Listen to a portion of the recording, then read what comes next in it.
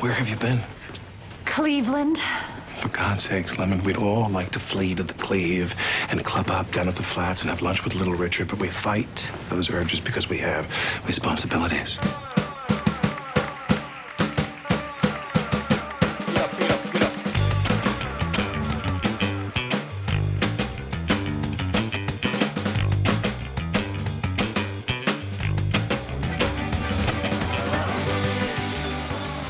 Hey everybody, welcome to Season 2 of Put Me in Coach, a podcast all about baseball.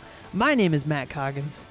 And my name is Carl Mizell, and it is so good to see your face again. You as well, my friend, and right. If I may add, such a good time to be a sports fan in Michigan right now, and it has nothing to do with baseball. No, it does not. No, and you know what's funny is I'm wearing my Tigers Nike Dry Fit. You're wearing a Tigers jersey over a Tigers or Mets shirt. That's fine, but you're wearing your Tigers hat. But you are not representing neither your alma mater, the University of Michigan, which I think they won a football game last week. That was pretty important. Pretty big one. And, of course, the Detroit Lions definitely won their first playoff game in 32 years. It took them so long that I stopped caring. I'm very happy thought. I'm very happy for everybody who is so happy to see the Lions finally being good. But I gave up on the Lions are the reason I gave up on the NFL like 10 years ago now, and I don't miss it. It's exciting to watch. I'm happy for everybody. But yeah, you're absolutely right. It does feel weird to be talking baseball when Michigan football teams are doing so well. Yeah, and in general, like we decided we wanted to come back around the same time that we started the podcast last year because we wanted to get some material out there prior to the baseball season starting. It is just a very bizarre time of year to be talking about baseball when you don't have a World Baseball Classic to add to the content. But I think we mentioned it at the end of last season that we're going to try something new in this intro part of this season where we're going to be doing sort of narratives and stories and telling you guys a little more background on stuff in the baseball world that maybe you know a little bit about, but we're going to do deep dives and long episodes. And this one will probably be pretty long, at least 2 episods worth. So yeah, no, but I didn't have anything to add. I was just saying. Yeah. Are we starting over? I wanted to start with a little check-in about what happened in the last couple months since we've recorded, aside from the Detroit Pistons winning exactly 2 basketball games. That is not a sport we're celebrating. Not right now. But I mean, so there was some pretty big free agency news. We didn't know at the end of the World Series who was going where, what teams would sign who, and got a little bit better picture about what some of these teams are going to look like next year. The Dodgers, of course, being chief scary among them all. What are your thoughts on the Dodgers signing Ohtani, Yamamoto, Glasgow, probably missing 5 or 6 other guys they signed? We've texted briefly about it, but what are your thoughts? What are you thinking? It's fine. It's fine. Like I said to you, it was like a fait accompli. Like everybody knew that was probably what was going to happen. Ohtani to the Dodgers just seemed so obvious that when it happened, it was boring. Yeah. Yamamoto was more surprising to me than Ohtani to the Dodgers. Of course, he had that wildly deferred contract that was kind of interesting to think about. I'm actually the thing that the Dodgers did that I was most surprised by and impressed by was they finally traded Michael Busch, who was a 2019 first round pick, and he was just stagnating in AAA. Like he was log jammed at every single position that he could play, so they traded him to the Cubs, where he's probably going to be their first baseman. So that was actually really interesting to see, like a strategic move like that. But yeah, I mean, it's whatever. He's still in LA. I think it's great for the game. I don't think that his contract means that baseball is broken. I don't think there's a problem with the haves and have-nots. There was a lot of discourse around why don't teams spend more money, and look at the Dodgers, and it's fine. Baseball's fine. The most famous baseball player on the planet is playing in one of the largest media markets on the planet. It's fine. Baseball will be fine. This is good for baseball. That's what I think. We might have some disagreements come the end of this episode, but that's 2 fine. hours from now. Yeah, don't even worry. You probably won't hear that until next week. Exactly. What do you think? Well, I mean, if you want to disagree with me right now, we can just get into it. But I'll touch on what I think about that situation later. But you're totally right. Like, I wasn't surprised when Ohtani or Yamamoto said they were going to the Dodgers. And I think more than anything, I guess I'm just curious what this means for the state of competition. And that, again, plays into what we're talking about today. The Dodgers were a first-round exit last year, so maybe this means nothing, Ohtani's never even been on a playoff team. Neither is Yamamoto. Glasgow was also a first-round exit, or his team was last year. So maybe this matters nothing at all. And it's not about the players, it's about the team. To make a football reference, Michigan just won a national championship with only 2 5-star recruits. It's something that Ohio State or Alabama talk about a lot, that they've got these rosters full of kids that are 5-star recruits out of high school, loaded with them. And none of them beat Michigan, which is a bunch of just guys. Yep. I think that plays into more, and we saw it with the Diamondbacks. It's more about the team than it is about individual stars. It helps to have those individual stars, but it's not everything. So I'm curious to see what some other teams, and people are like, why haven't this team or that team made a move yet? And there's definitely questions about, like, what the fuck are the Red Sox doing? What's Cleveland doing? Like, there's some teams that you'd think would be doing more but aren't. And that's, I guess, my biggest question. You knew the Dodgers, the Braves, the Yankees were going to do stuff, but here we are, Yeah. No, absolutely. And that's the other thing. People have talked about how this is a boring offseason. And maybe it has been. I could hear that argument, but you had to wait until the top free agent came off the board and he sets the market. But then you also have what I think is going to be a big story over the next 3 to 5 years in baseball, which is the fact that the top of the market is also being delayed by the fact that everybody at the top of the market is represented by Scott Boras. And next year it's going to be even worse. Bregman is a Boras client, I believe. I know Juan Soto is a Boras client. But the fact that he is scooping up more and more of the top of the market, and he is essentially dictating to the teams what the market is. And I don't like that consolidation of power with one, power broker. Yeah. That's the thing that I am more concerned about personally. I don't think that there was a lot of talk about teams that there needs to be not just a salary cap, but a salary floor because teams don't spend enough. That's whatever. Look, you make me defend billionaires. It's not your money, and they are going to spend it the way they think they want to spend it. And a lot of teams don't spend until they know their window is open. And the Dodgers see a window. The Tigers don't see a window. They made a couple of moves, but when the Tigers' window was open, there was 1 year where they had the 3rd highest payroll in all of baseball. Teams will spend when they see their window open. So that's a whole other thing for another time. We're just kind of catching up and cutting it up here. But that TLDR, I thought it was fine. It was fine. Yeah. Shohei to the Dodgers. Surprise you? I really was surprised by the Cardinals. Not so much the Cardinals, but the fact that people were like, "Look at the Cardinals! Look at them! They signed Lance Lynn. Did you see him sign Lance Lynn? I forgot about that. And Sonny Gray, and I think they also did they get Kyle Gibson too?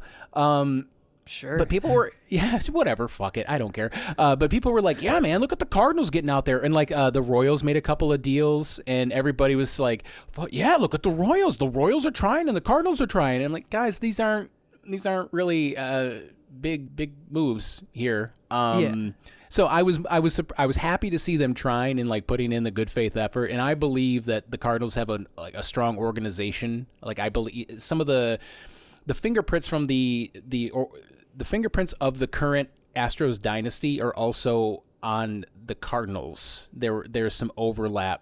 Guys, folks that worked in the Astros organization, built it to what it is now, have now gone over to the Cardinals. So they're definitely some. Yeah, Sig Metal. I can't remember how you pronounce his name. He was part of that, and he went over there. And there's a couple other ones, and I think actually Jeff Lunau, the former general manager, who oversaw Trash Can Gate and all that stuff. I think he is now a special advisor in St. Louis. So I was pretty surprised by that. What about you? Did you see anything that you liked that was like, oh, okay? Well, I guess I'm more surprised by the teams that have done very little. Like the Cubs have done nothing other than sign Console for some ungodly amount of money for whatever reason. That was weird. Yeah.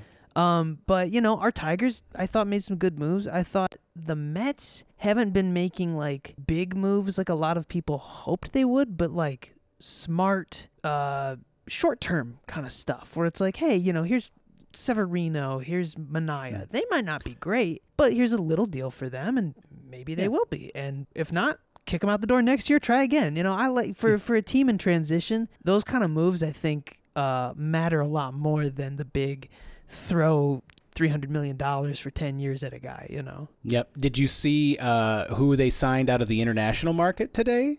Was it Vladdy Guerrero? Yeah. Vladdy Miguel Guerrero, another Guerrero scion, which it makes 3 now. There's of course Vlad Jr. and then Vlad Miguel, and then there's he has another son named Pedro, who I believe is in the Rangers organization. Sure. I randomly searched for. I went to Vlad Guerrero Sr.'s Wikipedia page, and I saw that it hadn't been updated. So I edited Vlad Guerrero's Wikipedia page today. That's my. Added that. I cited it and everything, and I was like, oh yeah. If you go to the personal life section of Vlad Guerrero, the part where it mentions that they signed his son, that's me. I did that. Isn't that the most thrilling thing in the world to edit a Wikipedia page? Yes, it was. I went like straight into hacker mode. Like I got to do this before somebody else gets to it. We'll never know. Well, we won't know for a few. Maybe in 5 years, if the show's still going, we'll know whether or not Vladdy Miguel Guerrero turned out to be anything. Yeah, he's only 16, so we'll see. We'll see what this means. Yeah. But so that's off-season recap. Obviously, closer to the season, we'll get deeper into that and actually say what these teams mean, but spring training is still a distant thought in many of our minds. So not mine. I had a call today. My team at work, we're gonna get together for a meeting, and my boss was like, "Yeah, maybe Phoenix." And I was like, "Oh, Phoenix at the end of March? Please no. I've never wanted to go to a Cactus League game."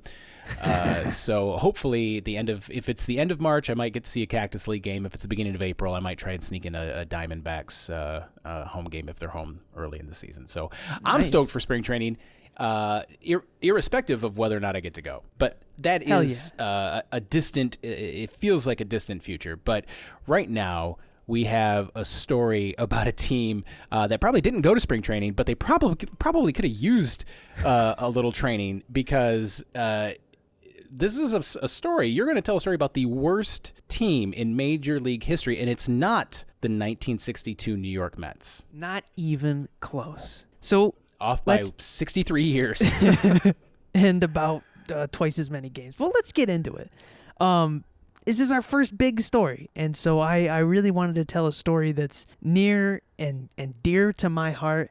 It's the story of losers. So when last we checked in with the baseball world, the World Series had just wrapped up. It's our annual fall classic. It pits 2 of the best teams in baseball against each other for over 120 years. The Diamondbacks, they just proved that you don't have to have this blowout season to make it to the dance. In fact, the combined record between Texas and Arizona was among the lowest for a pair in the World Series, but what did the Diamondbacks do? They got rid of the 101 whatever win Dodgers. Like, it's generally agreed upon, though, that the only teams that make it that far are the teams that win. Even the most unfortunate World Series competitor, which was the 82-win 1973 Mets, finished a few games above 500, meaning that despite losing the big World Series, they were in fact winners as far as the regular season goes. But I don't know about you, Carl, or our audience, anybody listening here, but after such a long year of hearing about the winners and talking about people that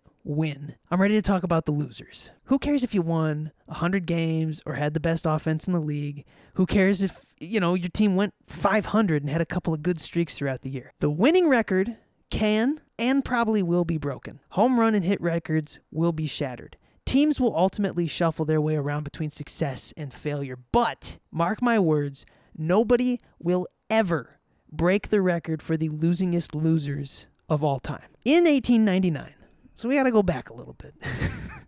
1899, the Cleveland Spiders lost all but 20 of their 154 games. 84 games behind the pennant-winning Brooklyn Superbas, the current-day Dodgers, and 35 games behind their next closest competitors, the Washington Senators. To put that into perspective, the contemporary National and American League record holders for losses, which we just mentioned, the brand new 1962 Mets and the impressively shitty 2003 Tigers, those teams still won twice as many games as these Spiders. In spite of the impending move to Vegas and the majority of their roster being traded away, this past year the last place Athletics still finished with 50 wins. They didn't just lose.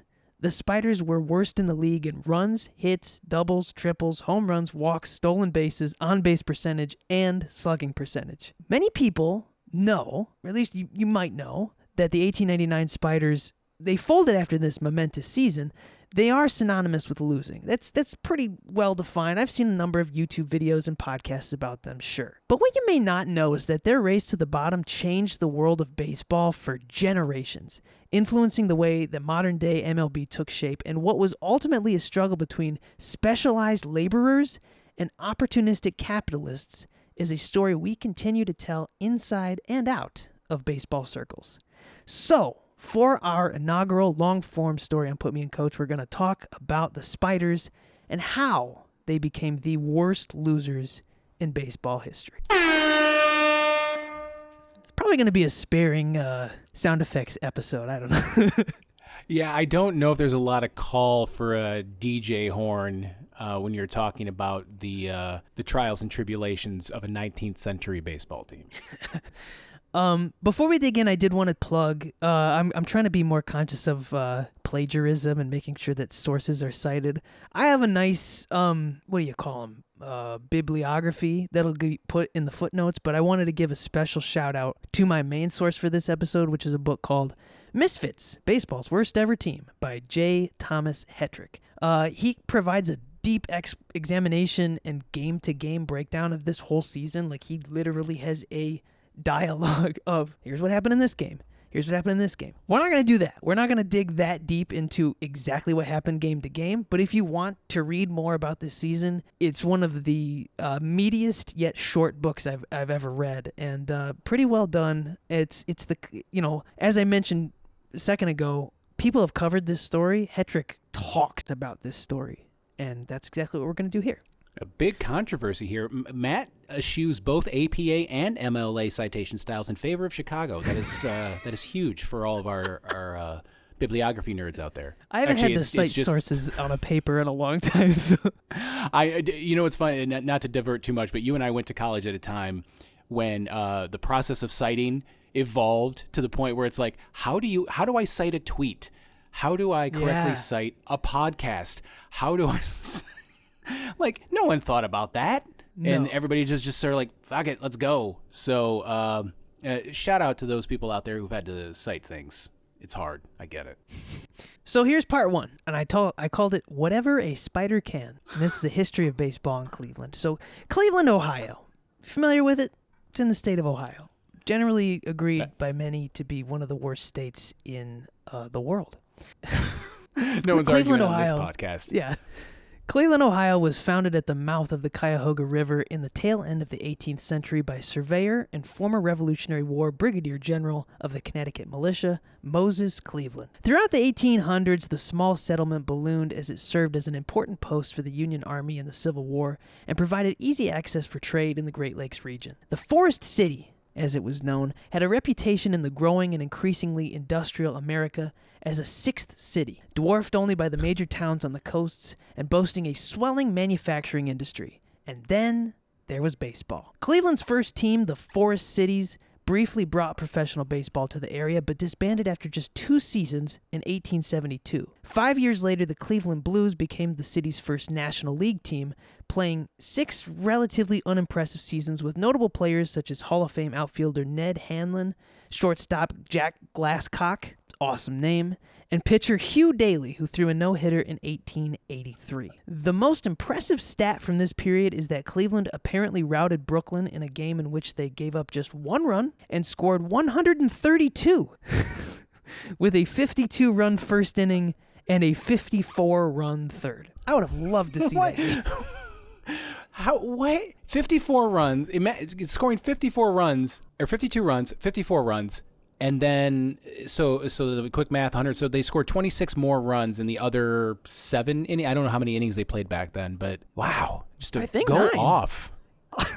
Yeah, I don't know, man. I mean, they used to do 9-game World Series. I think they've even done like 11 game best of 9 and best of 11 World Series. Don't tell the people that hate the wild card round about that. They might get ideas. So around that time, a small league was founded to rival the National League known as the American Association. The AA, sometimes called the League, the Association, or most appropriately, the Beer and Whiskey League, served a different breed of baseball fan than the puritanical and proper National League. The ticket prices were cheaper, alcohol was sold freely, and games were played on Sundays.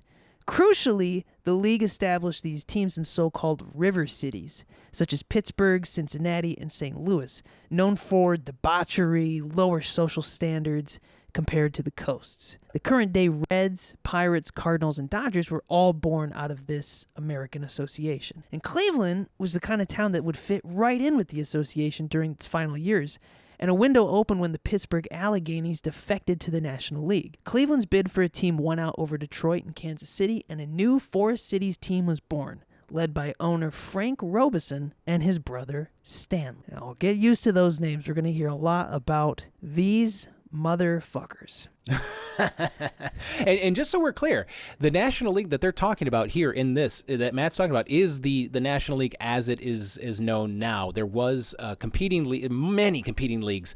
The one that was most analogous to this was the National Association, but that one folded 5 years before the National League was founded in 1876. So Frank DeHaas Robeson was born in Pittsburgh in 1852 and was raised for most of his life in Dubuque, Iowa, where much like Kevin Costner, the cornfields magically imparted a love for baseball onto him and his little bro, Stanley. However, the driving force in his life was urban transportation. After marrying Sarah Hathaway in 1875, Robeson went to business with his father-in-law, streetcar pioneer Charles Hathaway. Together, they built a business out of horse-drawn trolley systems that extended rapidly across the country and later provided him the power to build his own railway system in his new home of Cleveland. Now, Robeson personally formed the Cleveland City Cable Railway Company in 1889, laying 24 miles of cable down Cleveland's major roads that could operate a system from a single powerhouse. Apparently, that's so fucking cool back then. Prior to, a lot of roads and even like horse-drawn carriages were pretty new. Stanley, he joined the operation as well. From here on out, just assume that Stanley was more of a joiner than a leader. Most of the script is going to be, Stanley was there too. By 1897, Robeson took over several other railway companies and became one of the leading urban railway magnates in the country. And his passion for baseball remained, but being a capitalist, he needed to find a way to exploit the sport for his own gain. In 1886, Robeson was approached by Columbus manager James Williams with the idea to buy the Columbus team, thinking it would be a great investment to build a park along one of the many rail lines Robeson built in Cowtown. Now, here's a side note here. I was trying to find a lot of nicknames for these towns you have to continually talk about. Columbus has a lot of nicknames. Cowtown makes the least sense, but my favorite is Flavortown because it's the birthplace of Guy Fieri, but also Columbus frequently serves as a test market for various national brands. So that's Columbus for you. Cowtown. Robeson liked the idea so much that he not only bought the Columbus team, he aggressively campaigned for an association expansion franchise in Cleveland. In 1887, he got his wish, and the third Forest Cities team was born. Robeson chose prime real estate for his future park right between Cleveland's major thoroughfares and along his most popular rail line. League Park was finished in 1891, and it still stands today, approximately 10 minutes from Progressive Field. It featured some interesting dimensions. It had an extremely short 290-foot right field due to owners of the two homes and saloons surrounding the ballpark property just refusing to sell. They had to build around the neighborhood. I don't think that happens too much these days. No. The Forest Cities, also again called the Blues, because people were so creative back then with the nicknames, and the uniforms were blue. They weren't very good. That's all. In 1889, the National League gave Cleveland the opportunity to join, and the Robesons jumped at the chance. With the league change came a reinvention. Originally, they were called the Babes or Infants, depending on which source you're reading, and they donned sleek black and gray uniforms. One spring training, an executive noted that the slender and spindly players in the dark uniforms resembled underfed spiders. The name stuck, and in 1890, the Cleveland Spiders were christened, and that's got to be among the cooler baseball nicknames, I think. Oh, absolutely. Even though, again, it came from what they were wearing less so than anything. Yeah. Well, I mean, the Cincinnati Red Leggings were, they were just like, what do we call these guys? Oh, they got red legs. Ah, they're the Cincinnati Red Legs. Go play ball and don't gamble. So just as the Spiders saga started, baseball as a sport was in turmoil. Professional baseball began to grow, and as such, owners were finding more inventive ways to fuck with their workers. Beginning with a secret meeting in the 1880s, the National League established a 5-player reserve list, which forbade certain... Forbade? Get back to that. Forbade. It forbade certain players from negotiating or signing with other teams. 5 players grew to 11, and then came a $2,000 a player salary cap. And over time, owners were falsely reporting gate receipts and fudging their salary numbers. They were doing literally anything they could to turn the most profit. The first unofficial baseball union, the Brotherhood of Professional Baseball Players, did what they could to fight with this fuckery, and eventually they protested by forming their own league, the Players' League, which lasted just one season. Ultimately, it folded for many of the same reasons it started. Investors just grew impatient with the lack of extreme profit. The de facto strike failed, with players returning to the National League the following season, and the only real major change was a few stadiums were built during the time of that league, most notably the infamous Polo Grounds in NYC. But of course, more than anything, the owners felt more emboldened. Like the rest of the owners... Oh, I'm sorry. I didn't mean to step on you there. No, I was going to say, and it didn't stop. You think, oh, wow, yeah, they don't do that anymore. They fucked with the players for years and years and years to the point where the reserve clause was still around in the 1970s. And then on 2 occasions in the 1980s, the owners of Major League Baseball teams were found guilty in court of colluding to not sign players in order to suppress salaries. So it kept going. Yeah. Just so you know. Yeah. A problem, of course, in 1880s exists today for some parts, I think. Capitalism is a fickle bitch, as we'll learn over the course of this script and probably many more. Robeson's brothers were no different. So, like the rest of the owners, the Robesons focused on one thing with the Spiders, and that was making money. Obviously, that's what they do. They're capitalists. They got to make their money. The mediocre years in the AA encouraged him to build an attractive-looking team that might pack the stands at League Park, especially amidst the chaos of 1890, when the PL outsold the NL. The first key was hiring player-manager Patsy Tebeau, known for preaching a rowdy style of play. You see, in those days, with only 1 or 2 umpires even assigned to a game, players, managers, and fans were free to beat the shit out of each other, and they did. Now, Tebeau's Spiders never finished first place, but he did lead them to 3 postseason series appearances, including the Temple Cup win against Baltimore in 1895. There were not 2 leagues competing as there are today. It was essentially your pennant winner, next up, those people would play a postseason, as it were, just a long series, and that would be your cup. So the Spiders got to win the de facto prerequisite to the World Series in 1895. The Spiders' gradual progression to one of the better teams in the league was bolstered by some legendary players, including eventual Hall of Famers, and here's a couple of them. Left fielder Jesse Crab Burkett, who holds the record for most inside-the-park home runs in MLB history with 55. Kind of a asterisk on this one because outside-the-park home runs didn't quite exist for a majority of his career, so... Yeah, they didn't. It was just keep chasing that ball. Just watch out for the crowd. Go get it. Yeah, and sometimes have to fight your way through the crowd to get the ball if it was still playable. There was pitcher and infielder Bobby Wallace, who invented the continuous throwing motion for shortstops and was regarded as one of the best dual threats of his age. There was catcher Buck Ewing, who's the continuous throwing motion. What does that even mean? I think what that means is the motion of catching the ball and in the same smooth moment that it takes you to catch the ball, pick it up with your hand, you're already transitioning to throw it to second base. I mean, that sounds the closest thing I could think of. And it sounds like something that you could only invent in the 1800s. Because what was it back? You had your shitty little glove, you pick it up. That was a visual moment right there. Oh, they know. They get it. Catcher Buck Ewing, whose 2-year tenure with the Spiders contributed his best offensive seasons to his Hall of Fame induction, and he was the first catcher inducted. And pitcher John Clarkson, who's the 12th winningest pitcher in baseball history, he played 2 years for the Spiders at the tail end of his career. Now, other Spiders legends not Hall of Famers, they included people like catcher Chief Zimmer, who had a long and great career in Cleveland even prior to those Spiders years, and often led the team offensively, including in the upcoming season we're going to talk about. And Louis Sockalexis, often identified as the first Native American professional baseball player. Remember that. Remember what team we're talking about.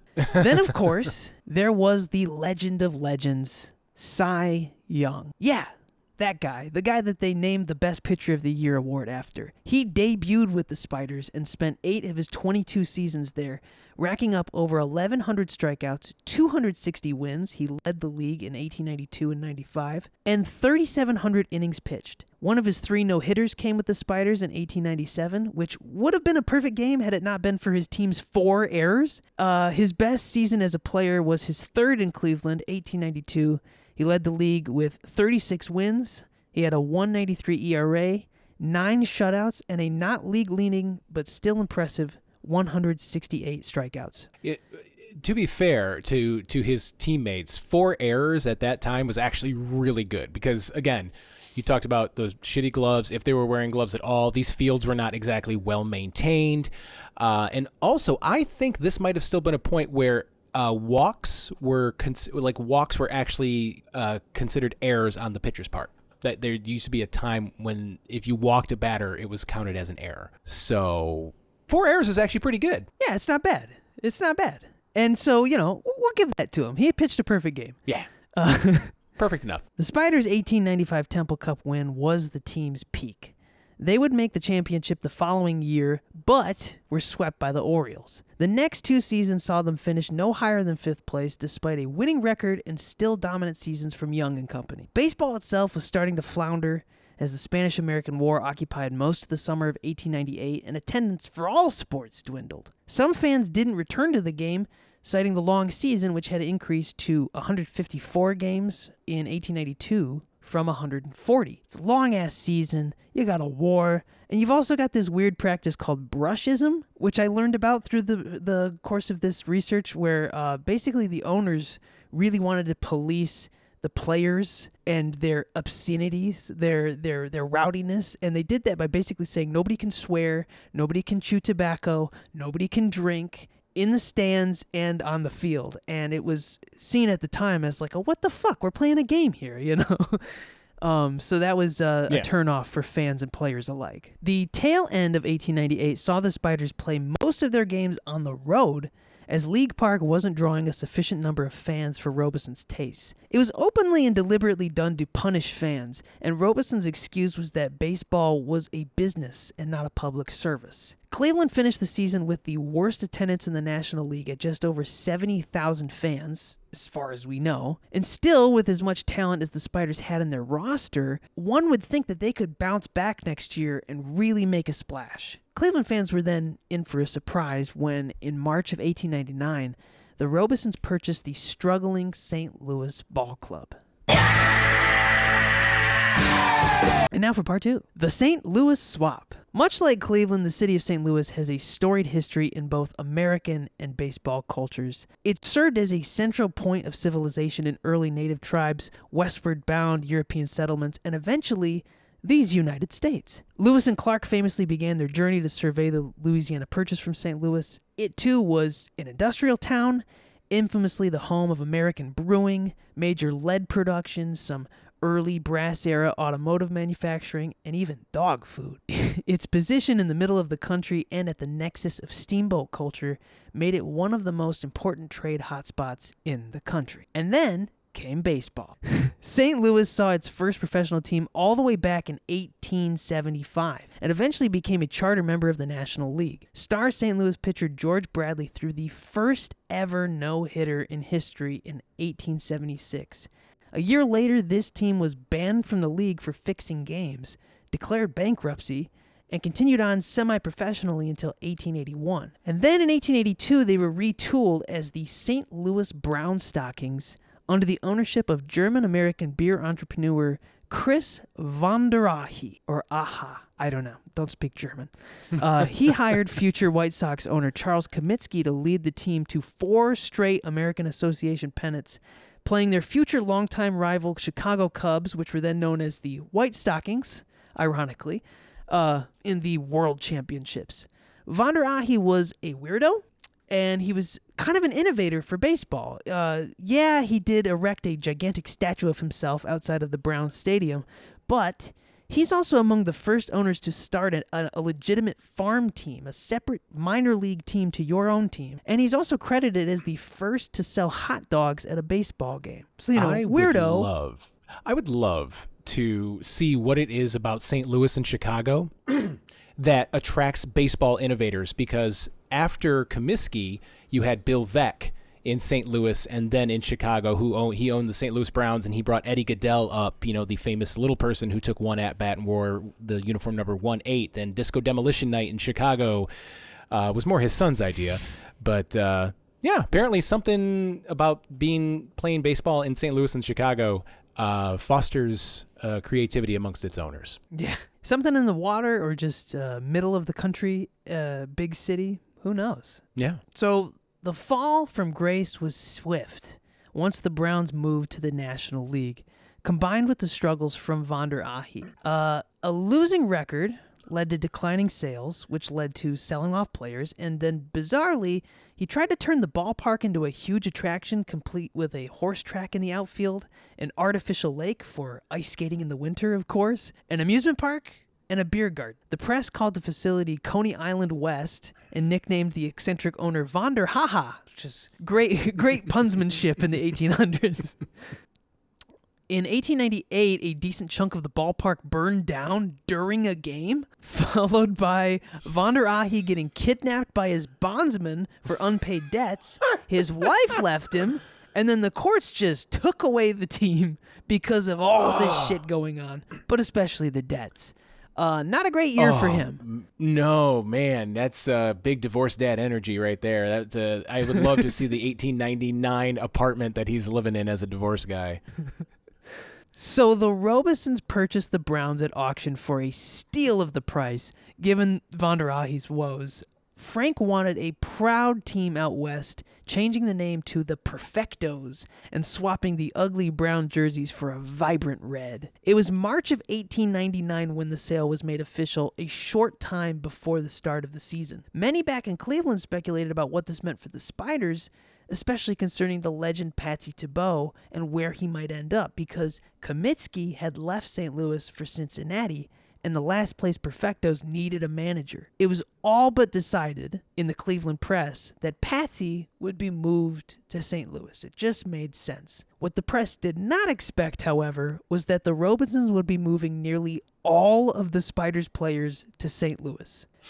Frank saw it as simply a consolidation of the workforce between two companies, and the more skilled labor was just getting moved to this western branch. Robeson claimed that he was dissatisfied with Cleveland as a city, the poor attendance at the games, the small park, which is a weird thing to complain about because he built the park. So and he didn't like the Sunday ban on baseball, which was a law in Cleveland. Frank announced that Stanley would be placed in charge of Cleveland in conjunction with his role as the St. Louis team's treasurer, and the Spiders would operate as sort of a sideshow to the St. Louis team. In concept, the Spiders were essentially going to be a farm team for St. Louis, a minor league team, except the issue was they played in the same league against the same teams, including each other. You don't see, the Syracuse Mets play the New York Mets and have those count as part of the record. That doesn't make any fucking sense. No, but again, this is par for the course back in this time. Go read a book about just read a book about baseball in the late 1800s and early 1900s, or if you have access to the amazing Ken Burns documentary Baseball. This is the least crazy thing about baseball in the late 1800s and early 1900s, that one guy can buy two teams and then just pilfer players. Now, obviously, it became what we have now in the farm system. But back then, this guy was just being shitty and just didn't want to be in Cleveland anymore, but couldn't divest himself of the team, I guess. Yeah. Yeah, I mean, in general, you as an audience member might be asking yourself how this was even legal. Because, again, nowadays you could not do that. You can't own two teams at once. It's a blatant conflict of interest, right? It's important to note that even just outside of baseball, these were the Wild West times for American business. The Sherman Antitrust Act was freshly made into law in 1890, but it was relatively vague and toothless. It didn't really have a lot of power, especially when it came to actually breaking up these trusts. The Department of Justice rarely moved against trusts until Theodore Roosevelt took office in 1900, and there wouldn't be a definitive law, regulation, or enforcement until Woodrow Wilson signed the Clayton Act and the Federal Trade Commission Act in 1914. So we're talking 15 years down the road before this is even actionable by the U.S. government. And baseball was no different. St. Louis and Cleveland conglomerate wasn't even unique, like Carl just said. This was a very common practice. Cleveland was just taking it to the extreme. Well, you had the Louisville Colonels did the same move with their other team, the Pittsburgh Pirates, as was the case between the pennant-winning Brooklyn Superbas and their sister team, the Baltimore Orioles. The Giants and the Reds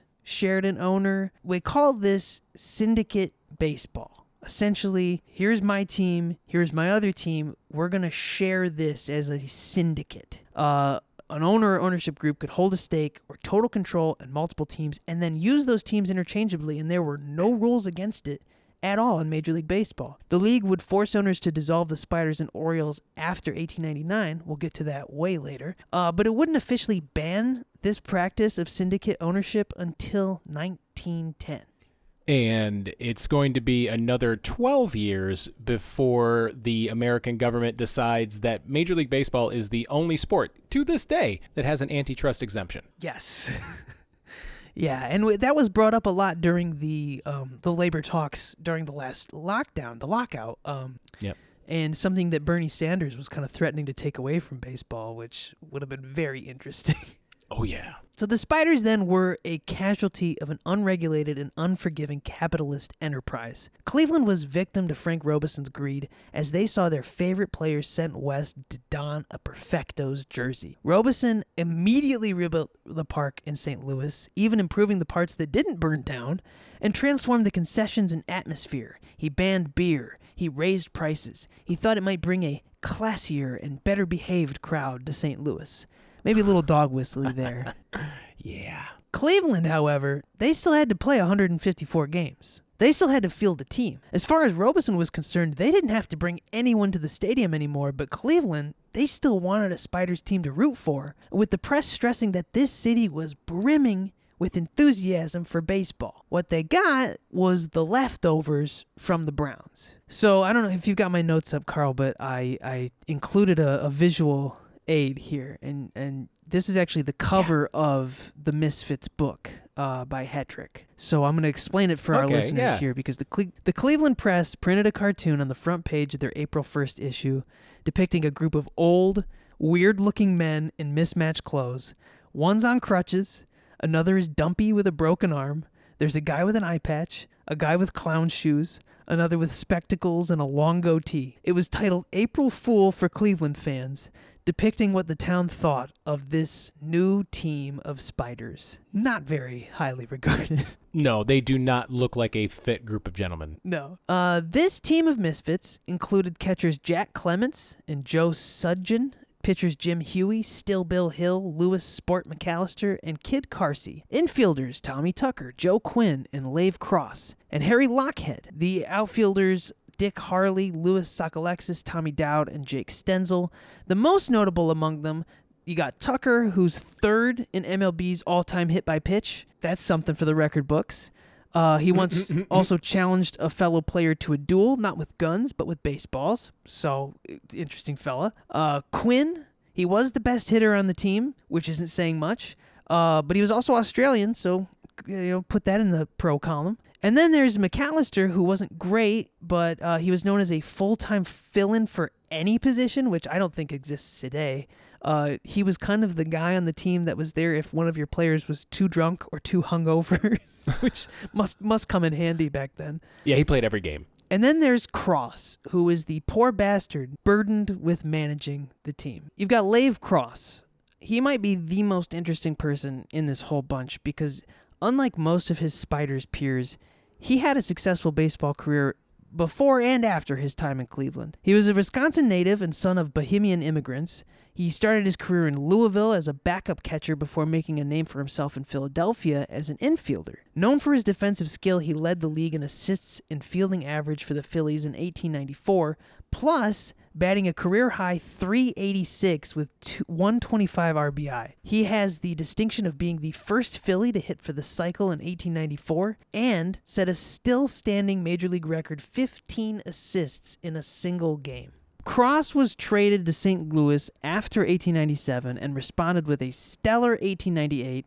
He hit .317 and finished among the league leaders in hits, doubles, and total bases, while again leading the league in assists and fielding average. Why the Robesons thought he belonged in Cleveland is really beyond me, but he took the job, graciously even playing the role of manager, and was among the best players on the team despite only staying for about 40 games. We'll get to that later. After his time between Cleveland and St. Louis, he'd briefly play for Brooklyn, win a pennant with them in 1900 before signing with the newly minted American League's Philadelphia Athletics in 1901. He finished his career with a final year with the Washington Senators in 1906. By then, he was 40 years old, but still played some minor league ball until at least 1912. He led third baseman in fielding percentage 5 times and ended his career with nearly every fielding record at that position. Games, putouts, assists, total chances, and fielding average. His 212 double plays ranks third. Impressive guy, Lave Cross. Yeah, seriously. And you've got his fielding percentage there at .938, which again, back then, if you were successful 94% of the time on the shit fields they played on, you were pretty good. Exactly. And when you mentioned 4 errors in a game, really not that bad for back then. Yeah, not at all. So nearly every player transaction that moved players between Cleveland and St. Louis occurred on March 19th, which was just 17 days before the start of the new season. To add insult to injury, the Robesons announced that Cleveland would no longer hold spring training in the South. So while their St. Louis counterparts warmed up in balmy Hot Springs, Arkansas, the Spiders trained in the frigid land of Terre Haute, Indiana. Because of the freezing temperatures, most of spring training was conducted inside a gymnasium. Not ideal baseball conditions. No, as somebody who has had to do that, it sucks. Because then we also had to go through and clean up all the white scuff marks from the ball hitting the basketball court. And walls and wood floors. I assume you're not playing with your spikes. It's got to be a little challenging. No. Yeah. Cleveland was due to open their season on the road in St. Louis, of all places, on April 15th. On April 3rd, several days into camp, they barely had enough players to field a team. Some were ill, some were injured, but many were just holding out for more money. The Cleveland papers explained it was, quote, not known on what they based such demands. Look at these uppity ball players thinking they deserve to be paid for their time and service. Do they not know what team they play for here? So the Spiders lost their first spring training exhibition, throwing their best pitcher on the mound, still Bill Hill, who had already told management he wasn't in pitching shape. He gave up 7 runs, 2 hit batsmen, and a wild pitch in 7 innings. Cy Young, he was not. When camp ended, the Spiders seemed no more prepared than when they started, and even Cross said he wasn't expecting much, just that they were bound to finish the season well. There was no team photo taken that year. Meanwhile, in St. Louis, Robeson pulled out all the stops for an elaborate opening day. An extraordinary parade led the crowd of 15,000 to the Perfecto's Sportsman Park. The mayor and the police commissioner gave speeches and threw the ceremonial first pitch. A full band concert welcomed fans into the stadium. Stanley made a tongue-in-cheek bet with his brother that Cleveland might pull off a win, and I'm sure they laughed like the little assholes they were. Ha ha ha. Cleveland fans held on to hope that the misfit Spiders might just best those high and mighty Perfectos. But Cleveland lost, their first of 134, 10-1. Cy Young recorded the win with 3 strikeouts. How can you not be romantic about baseball? Exactly. I wanted to give a little taste of the other side of things to close out this first half, because it's important to note that while Cleveland was sort of mourning the death of their baseball team, St. Louis was so happy to finally have something to cheer for again. So this was sort of their take from the other side of it all. And I'm going to do it in an old-timey accent. Baseball was disinterred in St. Louis yesterday. The deep grave dug for the national game by the Sportsman's Park Administration 5 years ago was reopened. The corpse was found to be in splendid condition. After 18,000 rooters had submitted themselves to the assistance of those skillful surgeons Frank de Haas Robinson and Dr. Edward C. Becker in an operation for the transfusion of blood, the corpse got up and walked. It shed its grave clothes and attired itself in gay plumage to match the rejuvenated spirits. Baseball in St. Louis is once again like it was in the days of the 4-time winners. And that's from the St. Louis Post-Dispatch. Bit of an interesting metaphor for a baseball team, but Strangest. But back in 1899, that was a thing that, like, can you believe they made a dead man walk? Like, Yeah. that was like high fantasy, like speculative sci-fi back then. So yeah, it was a little verbose, but I liked it. So that is the end of our first chunk of this story. And in the next chunk, we're going to get into what exactly happened in that awful season and the games that they did manage to win. And then we're also going to talk about sort of what this meant for the future of baseball and everything that shook out in the aftermath. So we're going to put some credits here, but we're not going to stop talking. We're going to keep talking after maybe a light break. But until then, this has been Put Me in Coach. Put Me in Coach is an Arctic Sounds original podcast hosted by Matt Coggins and Carl Mizell. Theme music is by Quack Quack Seatback. Edited and produced by Matt Coggins. Check out the footnotes of this episode to see links to all the great highlights, articles, and sources we mentioned on the podcast today, as well as the full theme song and ways to get in touch with us. For more, find us on Twitter and Instagram at PutMeInPod or at our website, putmeincoachpod.com.